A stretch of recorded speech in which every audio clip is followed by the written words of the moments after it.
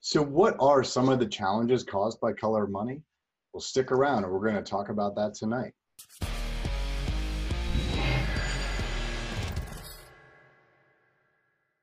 But first, good evening, Agile acquisition enthusiasts. Welcome back to the Underground Digital Tiki Bar. It's Friday night, and that means it's time for another episode of Agile Acquisitions and Alcohol. Cheers. All right. Welcome back to another episode. This is part 2 in our 3-part series on color of money. In the first episode, we talked about the different types of appropriations or the actual different colors of money. On tonight's episode, we're going to talk about the challenges that the different colors and the appropriation laws cause.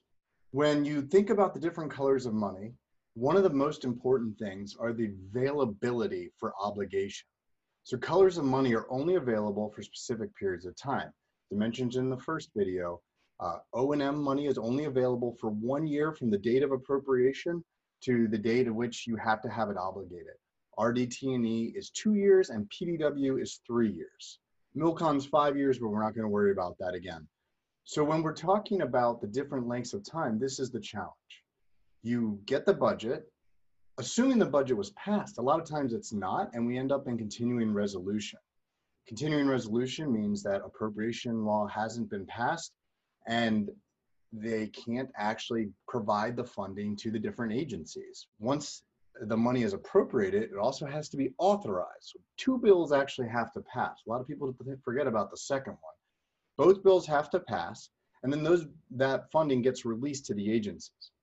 If continuing resolution goes into effect, sometimes those bills don't actually get passed until like January. So while under continuing resolution, departments and agencies actually can only spend at the level to which they were appropriated the year before. Generally, this is interpreted as no new starts. No new starts means no new technology, no new ideas can be implemented or initiated until continuing resolution has ended and the appropriation has been released. Well, that means that new programs, agile programs, aren't going to get kicked off unless they can somehow be tied to a previous year activity. So now, let's say what's been fairly common is the continuing resolution goes until January and we finally get the appropriation released. Well, now you've missed out on a good portion of the year to actually execute those funds.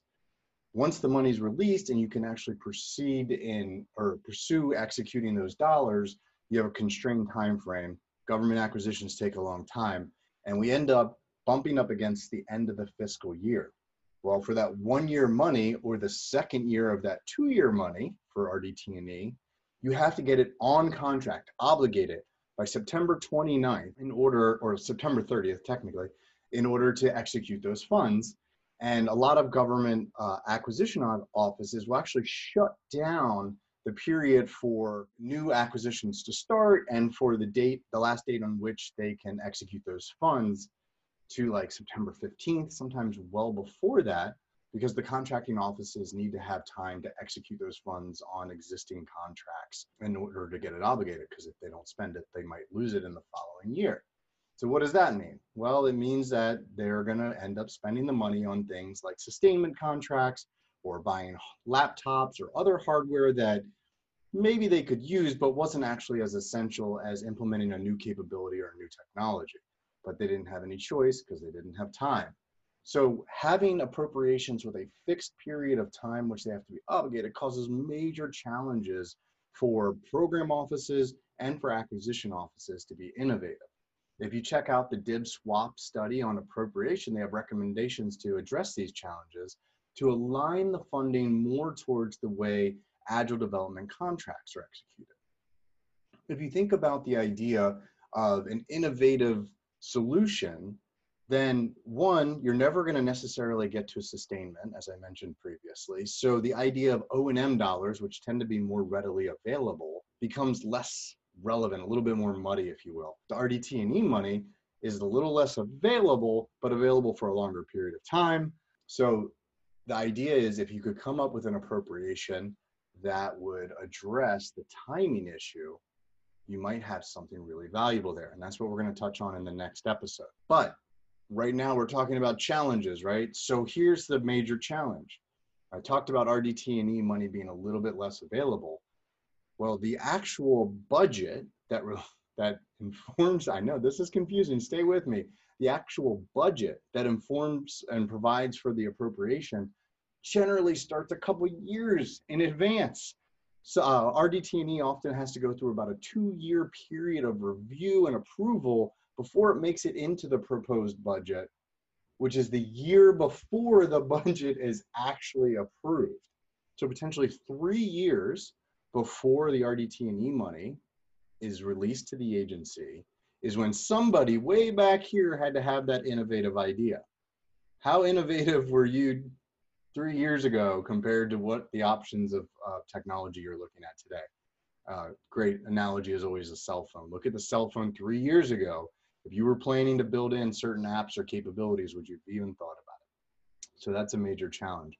So having this ability to allow funding to last longer or to have appropriations specifically set aside for undefined innovation, these are the ideas that we're going to start talking about in the next episode, would solve the major challenges. You have to get around the appropriation laws. You have to have the bona fide need of obligating it in the time that it was intended. And you can't violate the Anti-Deficiency Act, which means you can't spend money you don't have. So you have to be able to align those two things. It's critically important. So I know that was a lot of bad news. I'm sorry about that. So come back next week and we're going to talk about the innovative ideas that are going to try to fix some of these challenges and get the money in the hands of innovators so new ideas can be pushed through. So there you have it. I hope that was informative. I know it wasn't fun, but I hope it was informative.